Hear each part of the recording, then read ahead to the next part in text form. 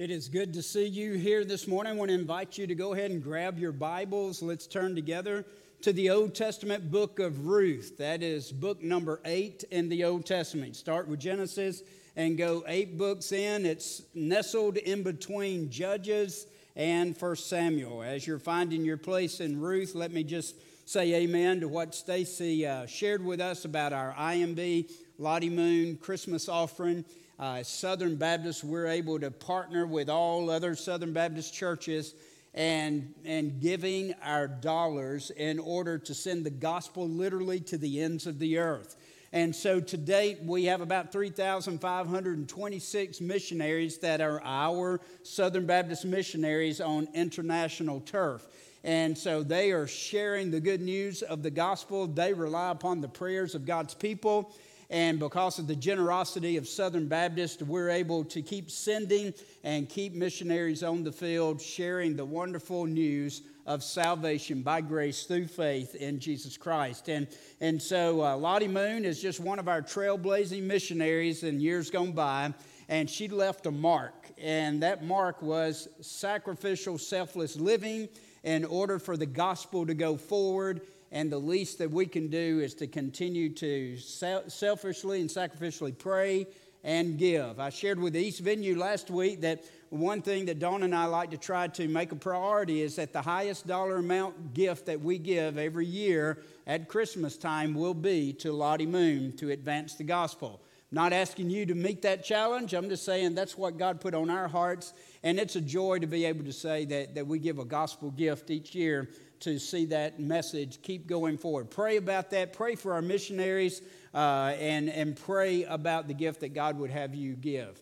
Also want to invite you to plan now to be a part of our January Sundays. We have 5.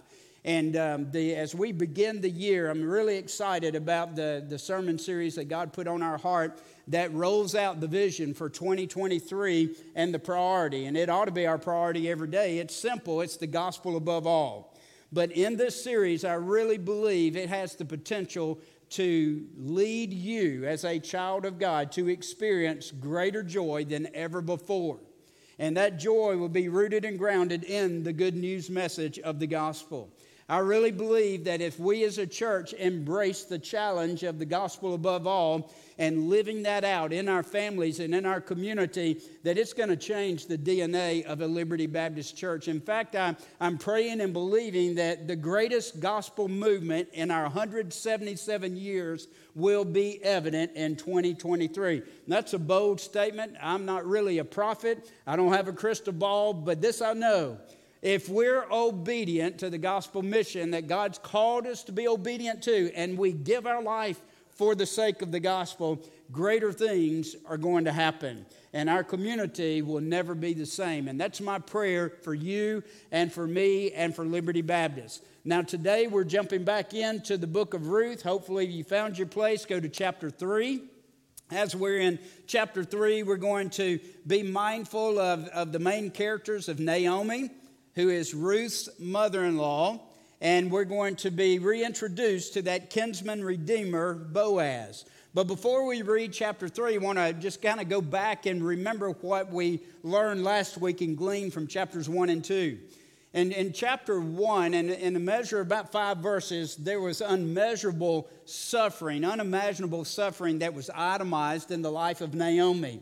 In fact, Elimelech, her husband, they were in Bethlehem, the house of bread, and because of famine, there was no bread in the house of bread. He chose to take his family, go about 55 miles away to Moab, where there was more food.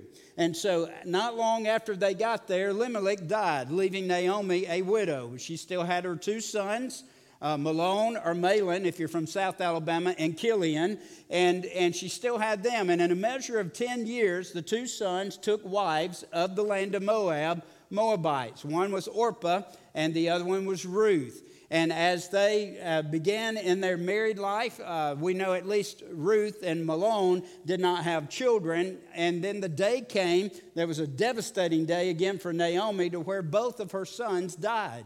And so we had 3 widowed women in Moab, Naomi, who was a stranger in a strange land, was not her homeland. And then we had Ruth and Orpah that were both there.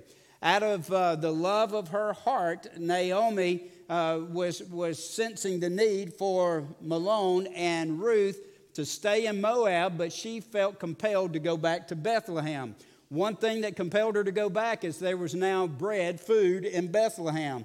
And so really she was devastated. She was in that place of suffering that we can identify with sometimes, that her life had just been dumped upside down. And there's really no rhyme or reason as to why that happened. Naomi just felt in this part of her life that God was silent. God had forgotten about her. Maybe God was against her and was bringing judgment upon her. And really she was just disheartened. She was older. She was a widow. She was devastated. I just want to go back to my home, and God, just leave me alone. Let me die. And that's kind of the attitude that we sense from her. And she compelled Orpah and Ruth to stay in Moab. They were younger. You can have a life here. You can get married again. You can find security and protection in another husband. Here is your best chance in Moab. Orpah took her up on it. She stayed in Moab. Ruth gave those familiar words in Ruth chapter 1, verses 16 and 17, when she said, no, I am going to stay with you. And we related that unyielding love of Ruth. Familiar words, entreat me not to leave you or turn back from following after you. For wherever you go, I will go. And wherever you lodge, I will lodge. Your people shall be my people.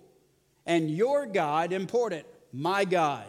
Wherever you die, I will die, and there I will be buried. The Lord do so to me, and more also, if anything but death parts you and me. Unyielding love. So Ruth is leaving her homeland, Moab, and she becomes the stranger in the strange land. And so as an outsider, particularly as a Moabite, she is taking a big risk of being accepted or provided for. And the only thing that is carrying her to Bethlehem is her love for Naomi and her love for Naomi's God. And so we find them in Bethlehem chapter 2.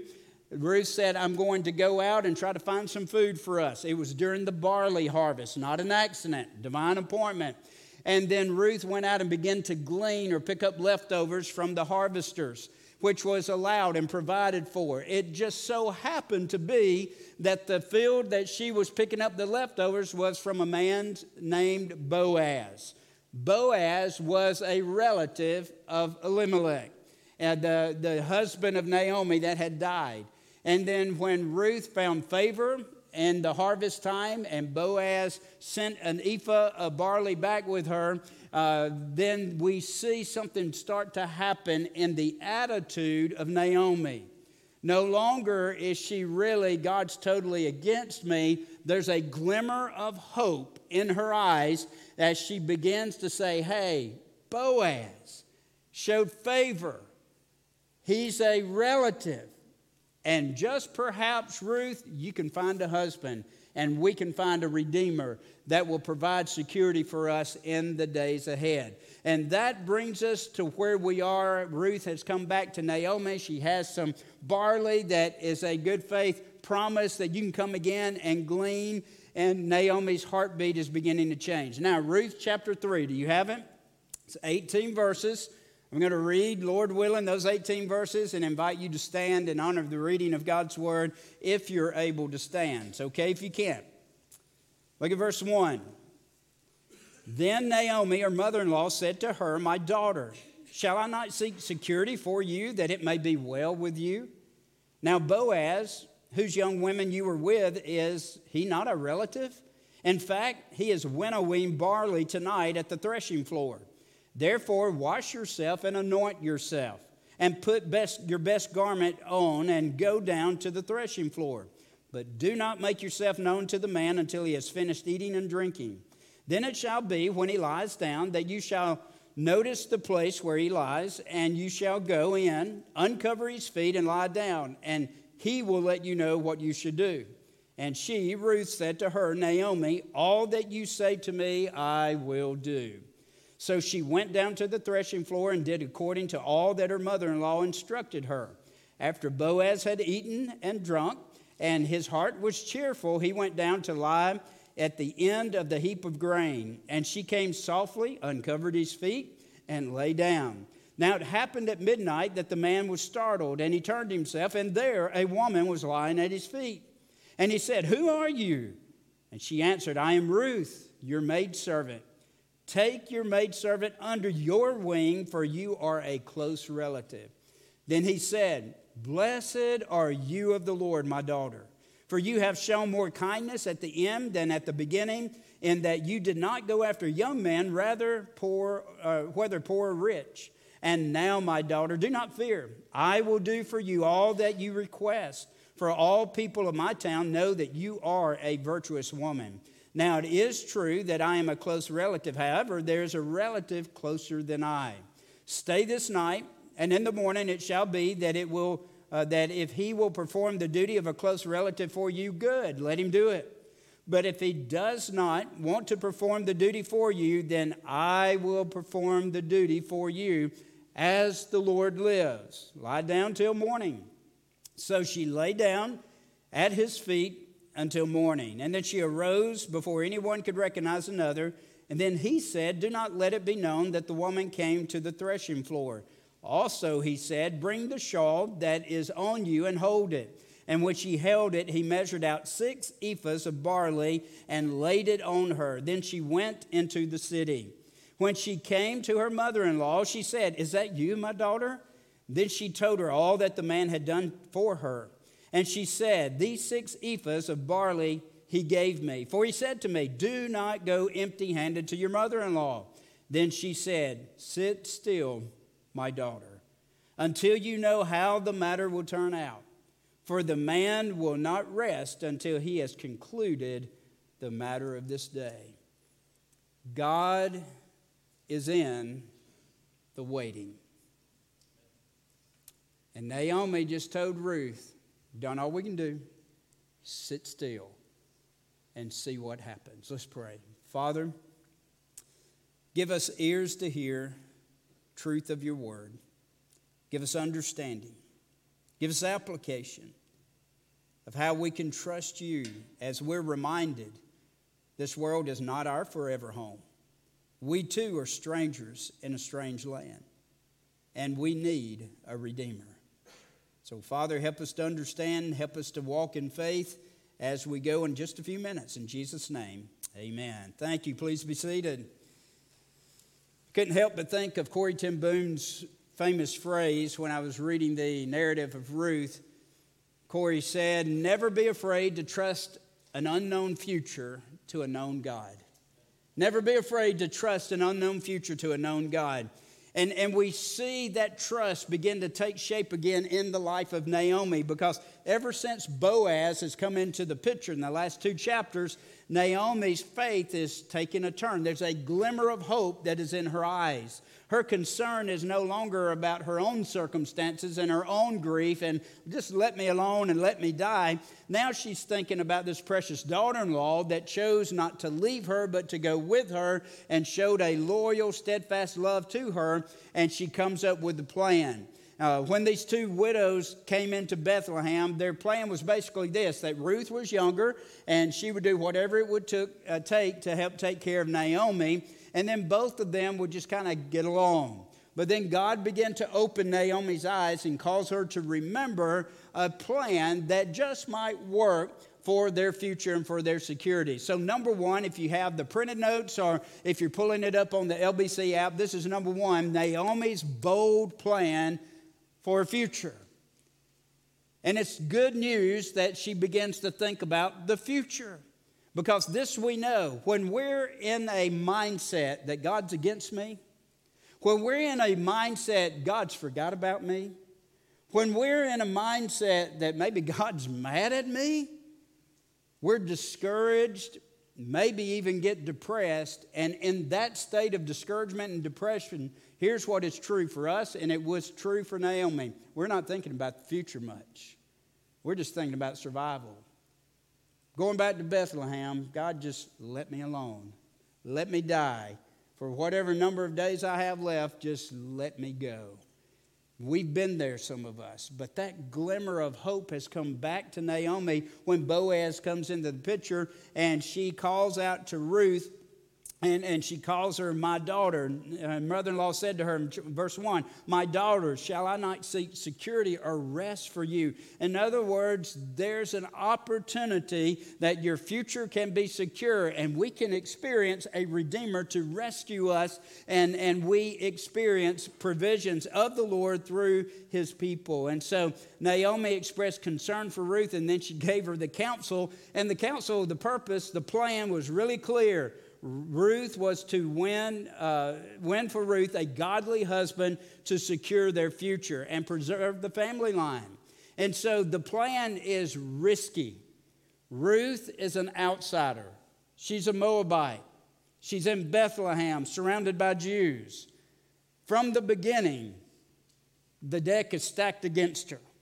But she goes out gleaning as widows and poor folks did in that time, and picking up the leftovers in the field. The plan was to go and pick up the leftovers. And when that plan found favor with Boaz, and he sent her back with a gift of barley, then Naomi said, "Hey, here is another plan." And we read the details of it. In verse 4, he said, "And when you go, find him at the threshing floor after he feasts, after he drinks, after he lies down and goes to sleep. Then you go to his feet and uncover his feet." And basically you're saying, I am dependent upon you. That uncovering the feet, I'm dependent upon you. She did that while he was asleep. Something woke him up around midnight, not sure what. Maybe it was cool outside like it is today. Maybe it was a cool breeze, but he was startled. And when he woke up, a woman was lying at his feet. And he says, "Who are you?" And so we're in that context of this bold plan being fleshed out, and it is risky. I don't know what Naomi was thinking. Maybe she was just being compelled by God, but there was a risk that Boaz did not think kindly of a woman being at his feet at the threshing floor. Maybe a man of integrity, as he was known in his community, was thinking, what is this woman up to? He could have gotten angry and resisted and sent her off, and the plan was busted. Or he could have misinterpreted her intent and been overcome with sexual temptation and thought she was just out for pleasure and misread that. But maybe Naomi thought, hey, I know the integrity of my daughter-in-law, and I know the reputation of Boaz, and that's not in my mindset, and I just believe as our close to kin, he will have favor upon her, which he did. Number 2 on your notes. Plan was risky, it was bold, it was nerve-wracking, but Ruth had a bold faith for security in the plan. Look at verse 5. She said, "I'll do everything you said. I'm going to follow your instructions." That selfless, sacrificial love for her mother-in-law, putting her own reputation on the line. And so then we see Ruth's audacious proposal. Look at verse 9. When Boaz woke up and he said, "Who in the world are you?" This is where Ruth went beyond what Naomi said. In verse 4, Naomi said, "He will tell you what to do next. Just do this." She didn't say, "This is what you say when he wakes up." But Ruth made no doubt about who she was and why she was there. Verse 9, "I am Ruth, your servant. Spread your wings over your servant, for you are a redeemer." You are a close relative. And so Ruth is reminding Boaz that we are close of kin. I am a widow. I have a mother-in-law who is a widow. We need a redeemer. And we can find a kinsman redeemer in you because you are a near relative to us. And so Ruth has already, Scripture's told us that she was being sheltered under the wings of the Lord God Almighty. She put her trust in Him. And as she trusts in God, now she's asking Boaz to be her redeemer. Ruth wanted him to marry her and provide refuge for her and Naomi, just as the kinsman redeemer would do.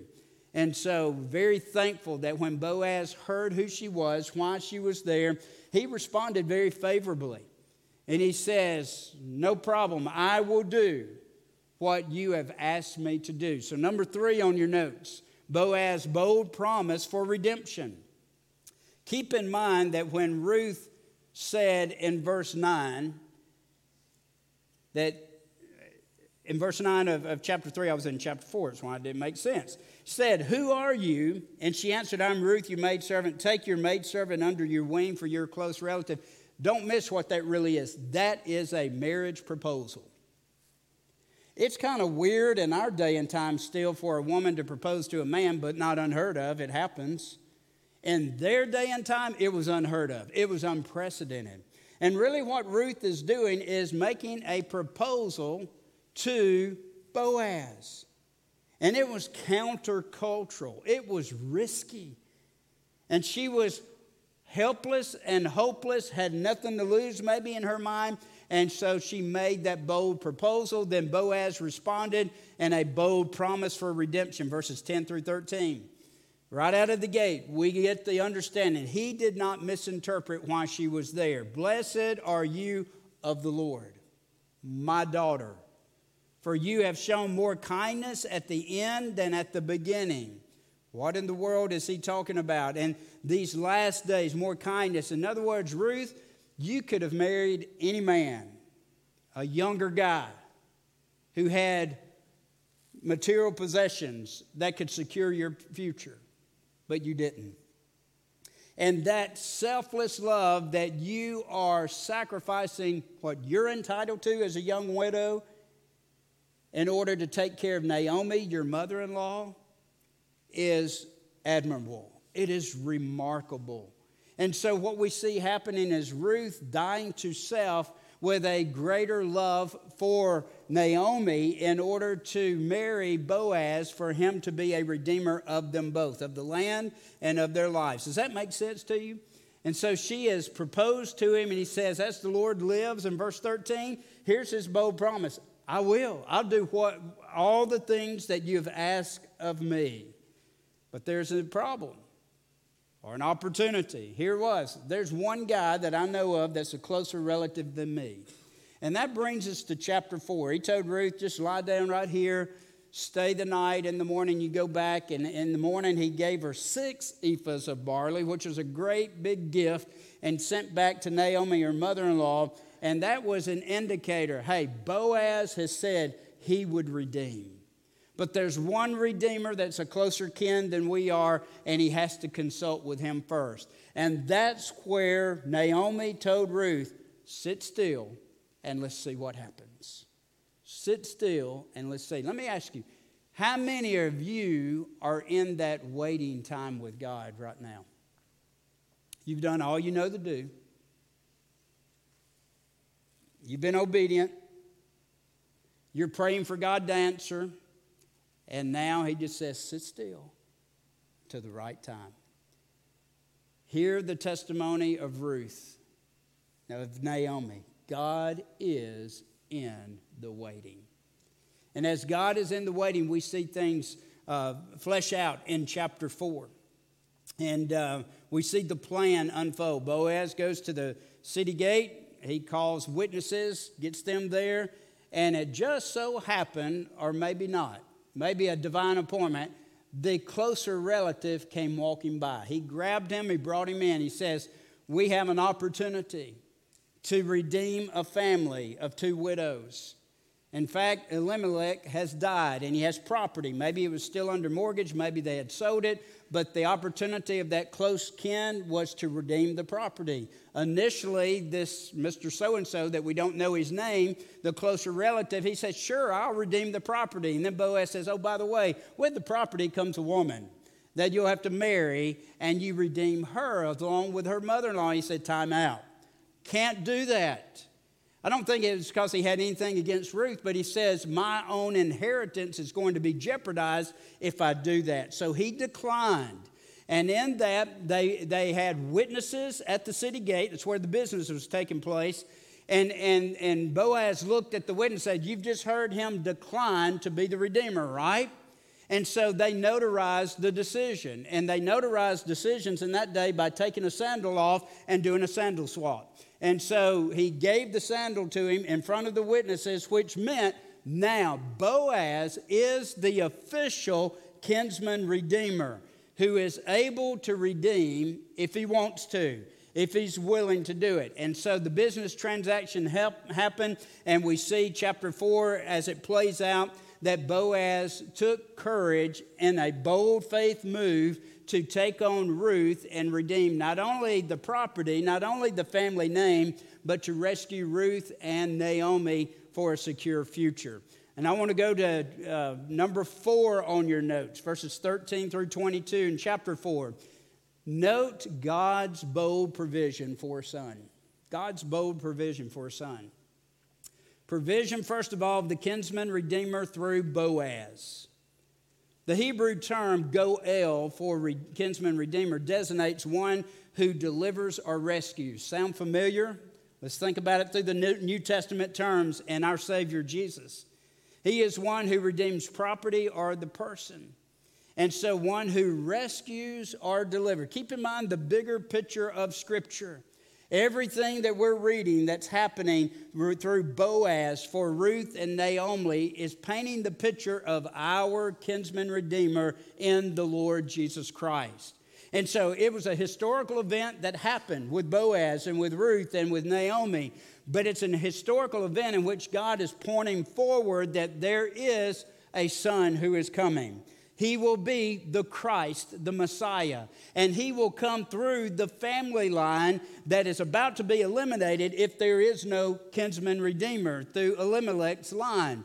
And so when Boaz redeemed Ruth and made her his wife, then God gave them a son whose name was Obed, which means servant.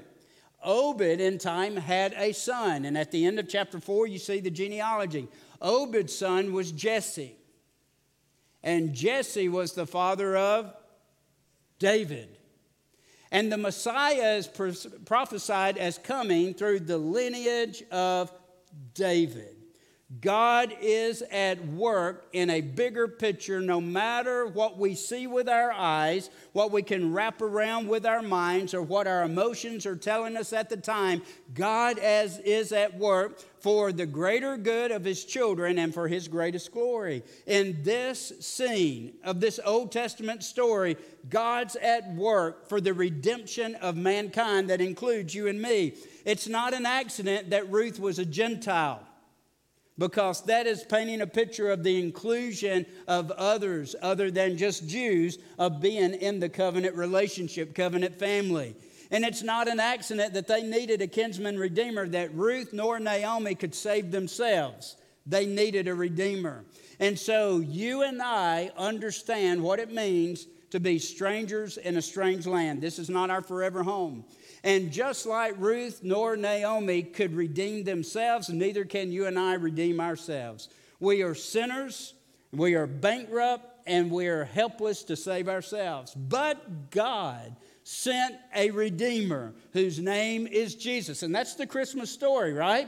A virgin conceived and gave birth and had a son and called his name Jesus, which is Emmanuel, God with us. And so what we celebrate in this Christmas season is the story of the birth physically of our Redeemer here on earth that was fully God and fully man in one person, and Jesus came and identified with us. Here's a mark of a Redeemer for a kinsman redeemer. Not everybody or not anybody could have been the kinsman redeemer. It had to be close kin, a close-in relative.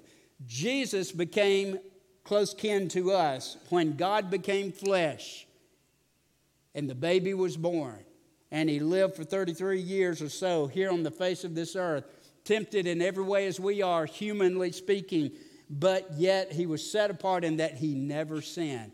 Close kin. A mark of Redeemer is not only being close kin, but being willing to redeem.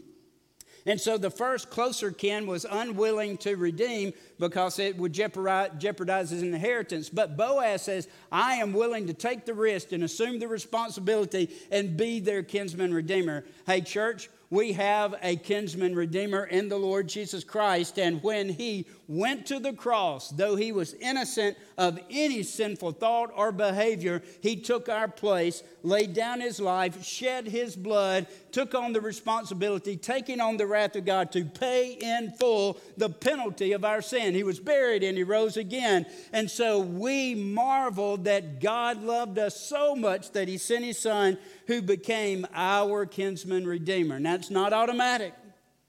We have to respond in repentance and in faith. But we do have a redeemer. Not only is he willing, he is able. He is sufficient. Boaz had to have the means to redeem, and he did, and he was willing to sacrifice that. The Lord Jesus Christ had the means to redeem you and me. There was no other sacrifice that could be made outside of a perfect sacrifice. He's the one and only. There is no other one. I am the way. I am the truth. I am the life. No one comes to the Father except by me. And so because he was the perfect sacrifice, he willingly laid down his life and sufficiently paid in full our sin debt so that we could be declared the very children of God when we turn from our sin, put our trust in Christ, and then we too have a Redeemer who has rescued us. You see, the story of Boaz and Ruth is more than just a pretty neat love story that happened historically. It is a story of God working behind the scenes to prepare everything for the coming Christ, the Messiah, who would be born of the Virgin Mary. And we celebrate on Christmas Day his birth. And so as we remember the theme of our sermon series, God with us, faith in a foreign land, never doubt that God is with you. That's one thing I want to leave with you. God is with us. He gave his Son, who is Emmanuel, which means God with us. Jesus promised, I will never leave you nor forsake you. He is God with us. Now, some life circumstances push us to a place that we think God is not with us. It's dark. It's hurtful. It's hard. He's silent. And we're saying, God, where are you? Remember one thing through the sermon series, because he is our Redeemer, and because he is who he is, we can, by faith, embrace the truth. God is with us. Wherever you are this morning in life circumstances, God is with you. We know that by faith, not by what we see in front of us all the time, not by what our minds can wrap around and understand all the time, and certainly not what our emotions that will lie to us many times will say to us. By the way, emotions are a response to what we think. And so we have to lock in our thoughts in truth in order to respond in truth and wrap around that. And so be careful about being led and driven by emotions. That's the mistake Naomi made, right? She allowed circumstances to interpret her viewpoint of who God was. And we need to lock on to the truth of Scripture and know who God is and allow that truth to interpret our circumstance. And one of those truths is God's with us. Second truth that we learn in this series is that God is able. He is able, is he not? Daniel, Shadrach, Meshach, and Abednego. When Shadrach, Meshach, and Abednego were forced to either bow down and worship or be cast into the fiery furnace, they were bold in their faith, and they say, do what you have to do. Our God is able to deliver us. And here's something important. He didn't deliver them from the furnace. He delivered them in the furnace. Yet they were not harmed. God is able. Daniel, he refused to bow down in that 30 days and worship a king. Daniel was not saved from the lion's den. He was saved in the midst of the lion's den. Sometimes God does his greatest work in the midst of the circumstances that we're facing. Sometimes our fears are far greater than the reality, and we need to understand that. But God is able, even in the hard times, even in the scary times, the fear-filled times, the anxiety times, he is able to deliver. And sometimes, in the case of Naomi, when life has just fallen apart, and you feel like God is against you, and you don't hear him, you don't feel his presence, we need to understand not only is he with us, not only is he able and willing, but he is worthy to be trusted. That glimmer of hope came back when that near relative named Boaz became a kinsman redeemer for her. Whatever life circumstances are that we're wading through this morning, know that God is with us, know that he is able, and know that he is willing. He is worthy to be trusted. And so I want to encourage you that if you have embraced faith in our kinsman redeemer, and you know your future is secure in Christ, then walk in faith, knowing he's with you, believing he is able, understanding he is willing. We celebrate the Christmas narrative this time of year. If we ever doubt the love of God, just go to the Christmas narrative and remember, for God so loved the world that he gave his only begotten Son, that whosoever believes in him should not perish but have everlasting life. If we ever doubt the extent of God's love, go to the cross and see an innocent man take your place and mine and shed his blood and give his life. Should never doubt the immeasurable amount of God's love for us. If we ever doubt his ability or that he is sufficient, just go to the empty tomb and remember that the same power that rose Jesus from the dead is the same power that's at work in you and me. He is able and he is willing to deliver. Walk in faith in a foreign land. Let's pray together. Father, we love you. We thank you for loving us. We ask for help in this time of reflection. Father, that we will see through a historical narrative that you're always at work, even when we don't see you, even when we don't feel you, even when we don't hear you. But you know our address. You never lose sight of us. Your word promises that for your children, you are always working for our good, whether we understand it or not, and for your glory. So, Father, for many of your children, they may be right where Naomi has been, where Ruth is stepping out with bold faith of trusting, believing in spite of circumstances, in spite of what our emotions are saying, but they're trusting you and taking you at your words. Father, would you give them peace? Will you give them courage and boldness of faith? There's some that may be questioning a Savior, wondering if there's more to life than what they know. Father, draw them to yourself. May they understand Jesus is our Redeemer. May they understand that if they would just confess their sin and, Father, surrender their brokenness to you and their self-effort to you and put their trust in who Jesus is and what he's already done, they can be rescued and their future can be secure. And they can experience the themes that we celebrate this time of year, like peace and love and joy, because they're in Christ. So, Father, guide us, give application, give understanding as these truths relate to our lives. In Jesus' name, amen. Thank you so much for worshiping with us online today.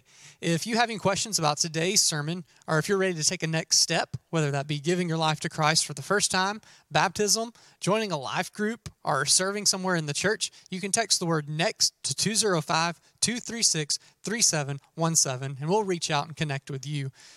Speaking of next steps, we have our next steps classes starting up again on January 8th. If you are interested in those, you can go to the church website and sign up and register for those classes through the month of January. Over the next few weeks, we'll have a little bit of a different schedule as we enter the Christmas season. So just want to keep you up to date on what's happening. On Christmas Eve, we'll have one service time at 4 o'clock for a Christmas Eve service. Both venues will be open, the East venue and the worship center. On Christmas Day, we'll only be on campus for 1 hour as well. Both venues will be open, the East venue and the worship center. And we'll have childcare for preschoolers 2 and under. On New Year's Day, we'll be back on campus both hours at 9:15 and 10:45. Normal venues open, and we'll have childcare available for preschoolers 4 and under. So if you have any questions, you can call the church office and ask, or you can visit the church website. We hope to see you this coming Sunday. Live it out.